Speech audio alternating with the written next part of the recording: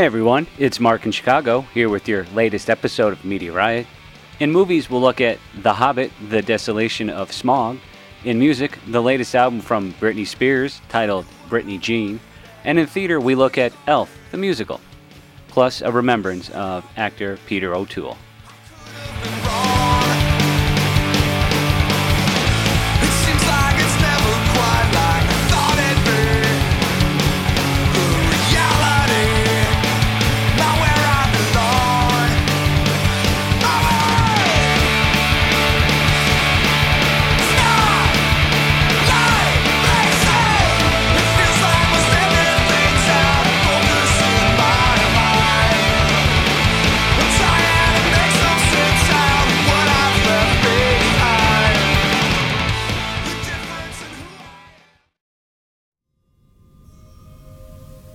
Truly, the tales and songs fall utterly short of your enormity, O Smaug, the stupendous.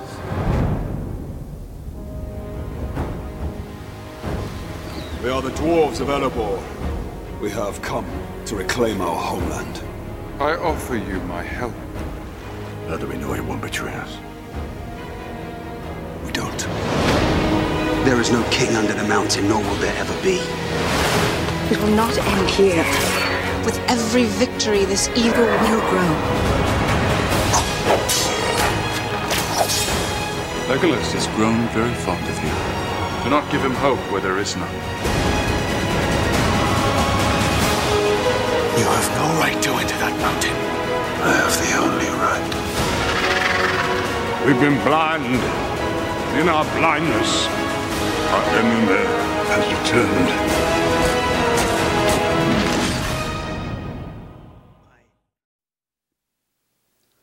Part 2 of an unnecessary trilogy to the book The Hobbit opens this weekend. The Desolation of Smaug continues the story of Gandalf, Bilbo Baggins, and the 13 dwarves as they head to the Lonely Mountain to take back their kingdom from the dragon Smaug. Okay, there are going to be spoilers ahead. Actually, there's just one. I'll give you a moment to move on to the other reviews if you like. Okay, cool. All right. The spoiler is, nothing happened. Well, that's not entirely correct. The dwarves and Bilbo arrive at the mountain to fight Smaug, but they don't defeat him. Okay, the title of this movie is The Desolation of Smaug. And yes, I had to look it up. But desolation is a fancy way of saying destruction. So you assume something called the Desolation of Smaug, and the point of the story is to defeat the evil dragon. There would be, the desolation of a dragon? But no, the final scene is of Smaug escaping and then cut to black. What the hell? I sat there for over 2.5 hours and nothing changed? I mean, they made it to the mountain, but so far we've sat through almost 6 hours of sword and sorcery, and not a single character, either good or evil, has died, and we're not counting the nameless orcs. I let it slide at the end of The Unexpected Journey, the first part of this trilogy, when the heroes escaped the main orc baddie. That Captain Hook dude? I thought, okay, I'll give him this, it's the beginning, they'll get this bad guy in the next movie, at the beginning of the movie or maybe the middle, because this one orc is not the lead evil character in the Hobbit story. But when The Hobbit 2 started and Orc Hook passed control of his dwarf hunt to his second in command, I think his name is like Bladehead or something like that, and then Orc Hook disappears for more or less the rest of the movie, I was a little upset he got away. But, okay, I guess he's amassing an army for the true villain of the Hobbit, the Necromancer. But still, look at it this way. So, at the end of the Fellowship of the Ring movie, Aragorn killed an orc leader and Boromir is killed. Okay, maybe it's me, but I 100% doubt it. But you can't end an epic, even part 1, without someone dying or the dynamics of the story changing. I let it slide in The Unexpected Journey because I thought, okay, it's a little different. But in The Desolation of Smaug, part 2 of an epic, not a single major bad guy or good guy dies. The Hobbit 2 ends where it started. The dwarves still need to kill Smaug. And why? I'm sorry. Oh my God. 2.5 hours and nothing changed. I mean, you can say the story is building, but you can do that in 30 minutes. So when part 3 comes out and everybody's still alive, I guess part 3 is going to be some sort of slaughter fest. I am so disappointed in the story for The Hobbit, The Desolation of Smaug, that they should have just named it The Hobbit, Burgers and Fries, because neither Burgers and Fries or The Desolation of Smaug appears in this movie. Now, if the desolation is the destruction by Smaug, then the movie should have been called The Desolation by Smaug, but that sounds like a comic book series. Or maybe it could have been called Smaug's Desolation, but that sounds like a furniture line.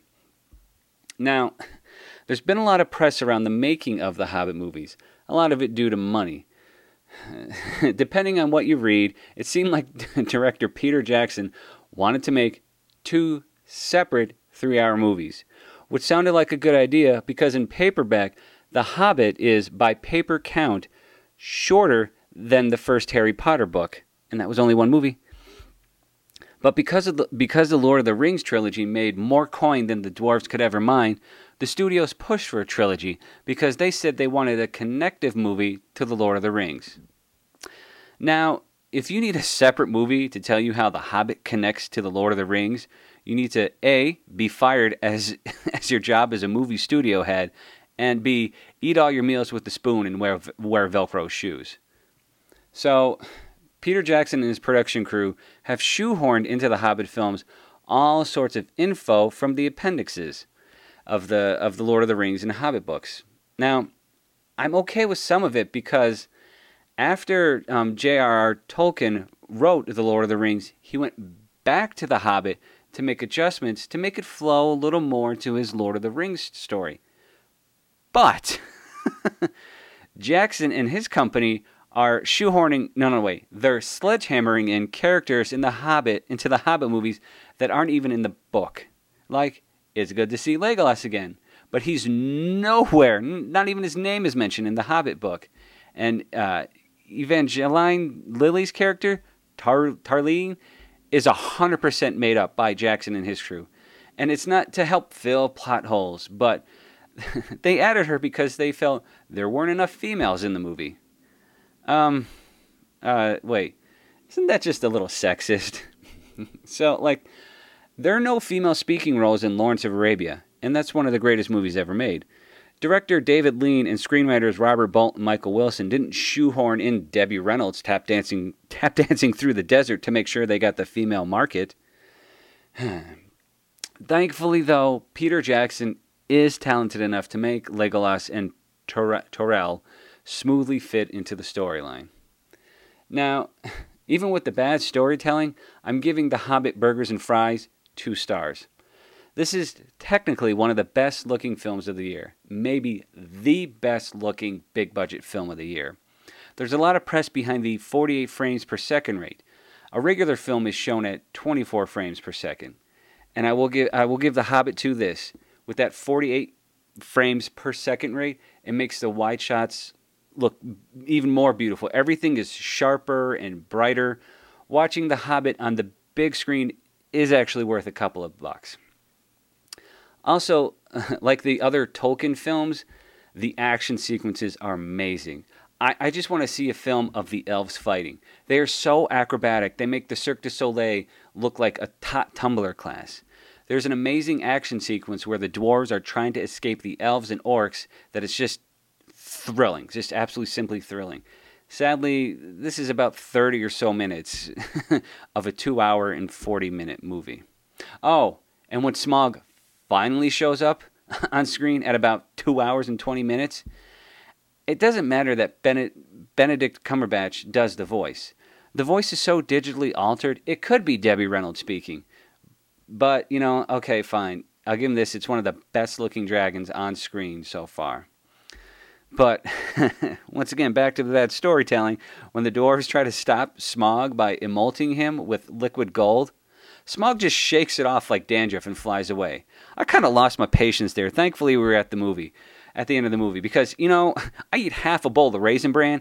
I'm in the can for like 2 hours. Just a little bit gets me going there. It's difficult to recommend The Hobbit 2, because, like I said, nothing happens. The story only moves forward by inches, which is kind of sad for the actors because they put their all into this.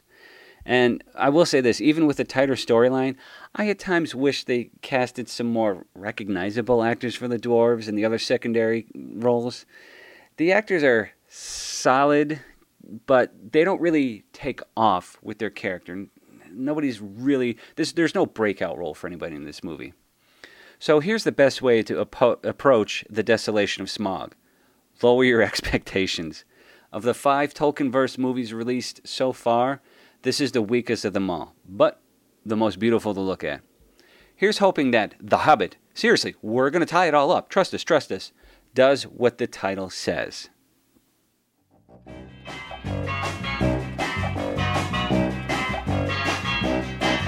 In the middle of the earth, in the land of Shire, lives a brave little hobbit whom we all admire. With his long wooden pipe, fuzzy woolly toes, he lives in a hobbit hole and everybody knows him. Bilbo, Bilbo Baggins, he's only 3 feet tall. Bilbo Baggins, the bravest little hobbit of them all.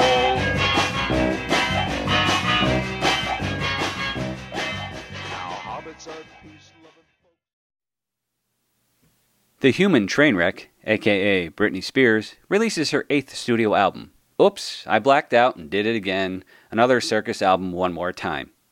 Bitch. No, actually the title is Britney Jean, a nickname used by her family members. Let's take a listen to a track.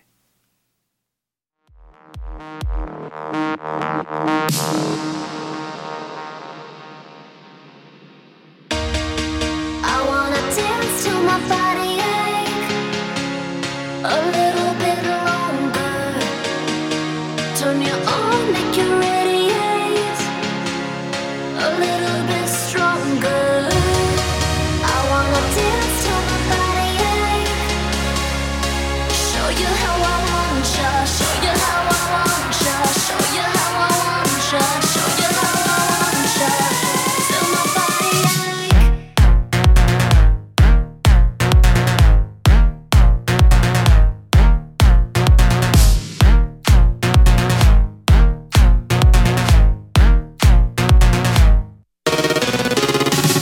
On a whole nother level, you got a one-way ticket. I got you right in the curve. You wanna kick it, start up a riot. We going downtown. I'm all up on ya. You want it, don't ya? I wanna dance till my body ache a little bit longer. Turn you on, make you radiate a little bit stronger. I wanna dance till my body ache. Show you how I want ya, show you how I want ya, show you how I want ya, show you how I want ya. Till my body ache.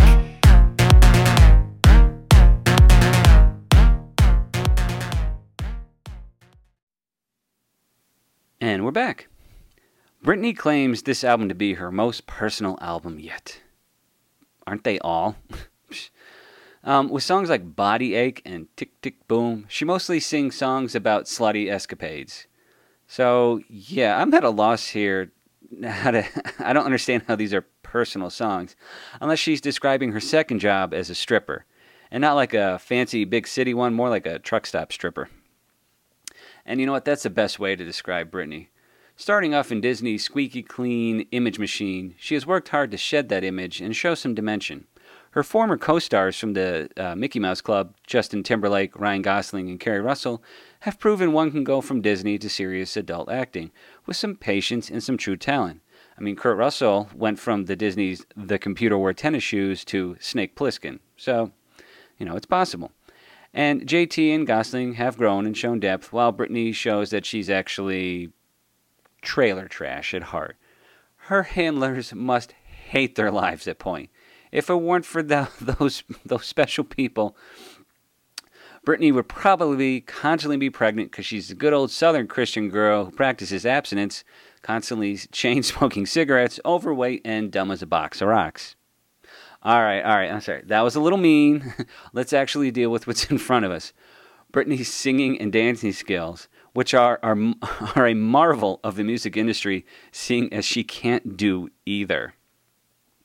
Reported by some major entertainment news sites, a clip is floating around of Brittany's actual singing voice during a concert. Now, yes, she is dancing and singing. That's why she's out of breath, is what they say. But it's obvious that she has zero training in how to move and sing at the same time, something all major Broadway stars are trained in, and it shows. Here's a snippet of Brittany's true voice vocal singing in a concert. Yeah, no tighter than that. Boys, lover and to hold. Boys, and when a girl is with one. Boys, then she's in control. And she loves me, this Hollywood girl. She's so lucky, but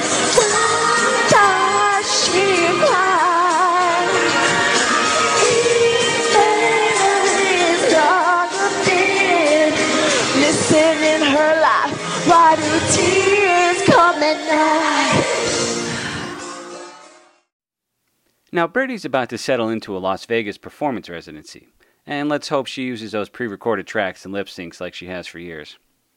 So, the album, that's what we're actually here to talk about.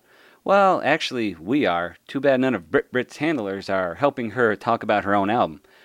Brittany Jean is off to an incredibly slow start for Brittany, debuting at only number 4 in the charts, and it hasn't really budged anywhere since then.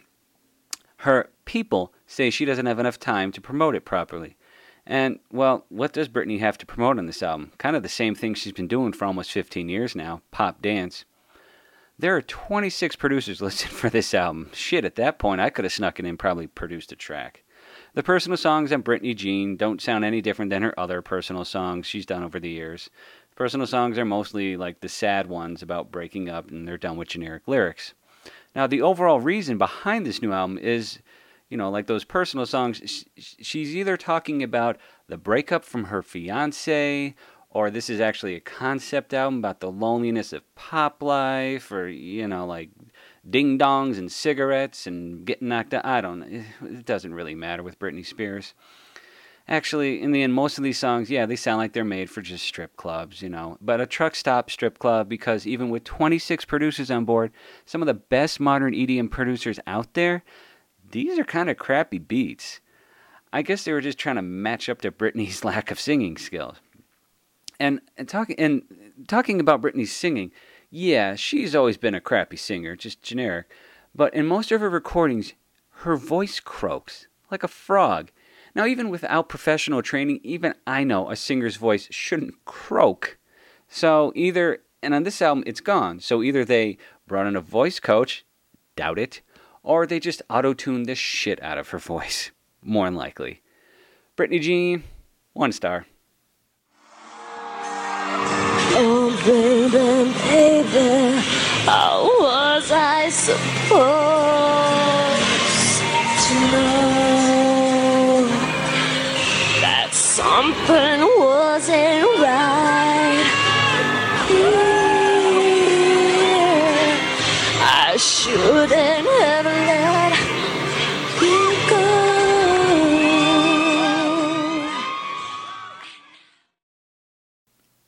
Out on tour right now is the stage adaptation of the film Elf, entitled Elf, the Musical. Elf, the film, since its release in 2003, has slowly become a new Christmas classic movie tradition, up there with It's a Wonderful Life, A Christmas Story, and Christmas Vacation. Which actually kind of blows my mind, because I am not a Will Ferrell fan at all. He only works best in bit parts, and his best leading performance was his Broadway one-man show, You're Welcome, America, A Final Night with George W. Bush, which in the end should have beaten Liza at the Palace for the Tony for Best Special Theatrical Event. W and Will Ferrell's idiot man-child characters he's famous for matched up perfectly. So it might be a little obvious I haven't seen Elf the film. Now, I don't think you need to see Elf the movie to see Elf the musical. It wants to keep the spirit of the film but go its own way. Now, there is a problem when going from movie to theater. Is that you're trying to sell theater to people who have seen the film. So why do I want to pay Broadway prices to see something I have at home for free? Also, what if nobody really liked the movie? Like, did we really need a Xanadu the stage musical based on Xanadu the movie, which was a notorious flop? Yeah, but you know what? We end up with, like, The Producer and Spamalot, so it can work. So thankfully there's no 80s, there's no 80s fashion or roller skates like in Xanadu, but there are rollerblades, but they take the place of ice skates in a romantic scene set at the skating rink at Rockefeller Plaza. The plot of Elf the musical is similar to the plot of Elf the movie. Buddy, a tot orphan, crawls into Santa's bag as he was making deliveries to the children at the orphanage, and when discovered back at the North Pole, the other elves fall for Buddy, and he's raised believing he's an elf, even though he ends up being 3 feet taller than everybody else when he's finally an adult. When Buddy finally gets too big to be an elf, Santa and the other elves finally tell Buddy straight up that he's a human. But, luckily he's not really an orphan. I find out Buddy has a dad who lives in New York City. But Buddy's on the naughty list. Maybe Buddy can get Daddy to the good list. And off Buddy goes to the big city. Now, after some mistaken identity and a little holiday cheer, Buddy is slowly accepted into Daddy Walter's life with his stepmom Emily and half-brother Michael. Buddy's actual mom passed away without ever telling Walter that they were having a child, which turned out to be Buddy. So, in Elf the Musical, Jovi also shows up for the love story, and Walter's also trying to come up with a new Christmas book, so it's more or less the same plot. Where it differs is that, it's a musical, so there are songs, and they are grand and sharp Broadway style. The staging was great and exciting, and the songs come naturally, actually. Buddy is so sweet and innocent that you believe people would burst out into song around him. The best way to describe Elf the Musical is a solid Broadway production, everything done right, no cost spared. And actually, the actor who played Buddy in the Chicago production I saw, Will Bloom, was just right. He didn't try to copy Will Ferrell, he played the character of Buddy. Also, a little side note here, I did find it a little odd funny that Bloom's voice sounded like Chris Kattan, a co-star of Ferrell's from his SNL days. So, it's a well-produced show. I'm giving Elf the Musical 3 stars. Was it necessary to make this show? I'm not sure yet. It's nice to have a new Christmas show. But, look at it this way. Buddy is so childlike that it's safe to take your children to see this show. And the crowd was half parents, half children. If I'd known Elf the Musical was going to be this family-friendly, maybe I could have taken my young niece or nephew, because actually they're the real critics of this show. The show was 2 hours and 20 minutes long. That's including the intermission. The feel of Elf the Musical is that of modern animated movies. Innocent enough for children, but not irritating, like Barney the Dinosaur will drive you nuts, and enough adult jokes to keep the parents involved and laughing. At the show I attended, sat next to me one of the target audience, a little girl about 5 or 6. She seemed happy enough throughout, although she seemed a little distracted in the last 30 or so minutes. But at the end, when the cast came out for their bows, the little girl jumped up from her seat and excitedly waved goodbye to Buddy and friends, and since this was row 5, Buddy could see and he waved back at her. This girl was full of holiday cheer when it was over. On the way out, I overheard a lot of parents asking their children if they liked the show, and the kids said yes. Now, 2 hours and 20 minutes might be a touch too long for the elementary school age, though. But older than that, you're fine. And as Broadway shows go, it's not slow at all. It zips right along. It's happy. It's just so happy. If you are not full of holiday cheer by the end, you are a Grinch. So, since the show is only 2 years old and can only really play around the Christmas holiday, we have to see how the receipts are in the long run. I think this will probably pop up around the country at Christmas time for the next few years. I think the reason I am a little unsure about the longevity of Elf is because the guys who wrote Elf the musical were also behind adapting Adam Sandler's movie The Wedding Singer into a Broadway show. And, well, we're not talking about that one, are we? So bring the kids, you'll have some great Broadway-style entertainment. Now, if they can just adapt my favorite Christmas movie, Die Hard.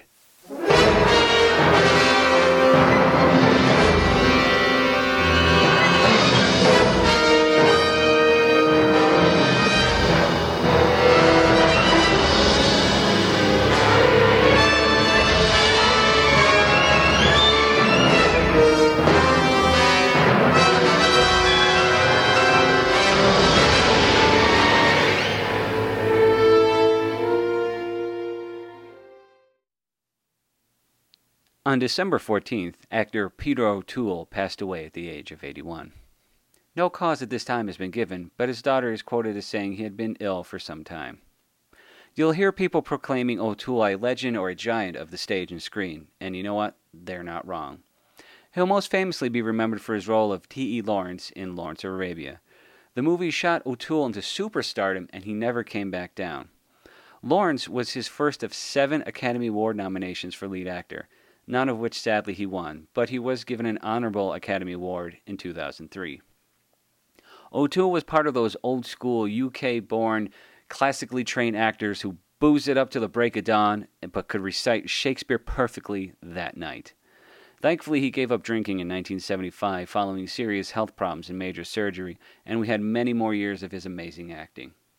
Now, even though O'Toole gave up drinking, I think he'd be okay if we offered up a toast in his honor. And to play him out, here's a little bit of the overture to Lawrence of Arabia, composed by Maurice Jarre.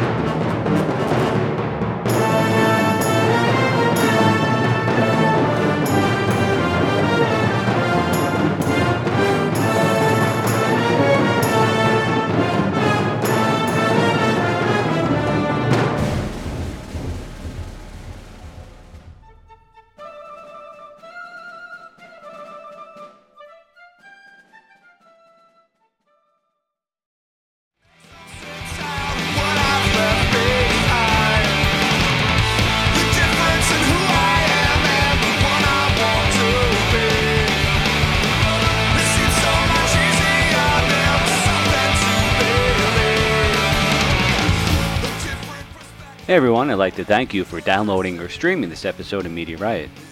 We here at Media Riot were honored that Peter Jackson offered to produce this episode of Media Riot, but we passed because we like each of our episodes in this series to come to a fulfilling conclusion. Ooh! No, really, Peter Jackson, if you're listening, we'd love to talk to you. Please, please, please, please, please. Media Riot is an Illinois production, and we'll see you next time in our series of self-contained episodes. Bazinga! Bye now.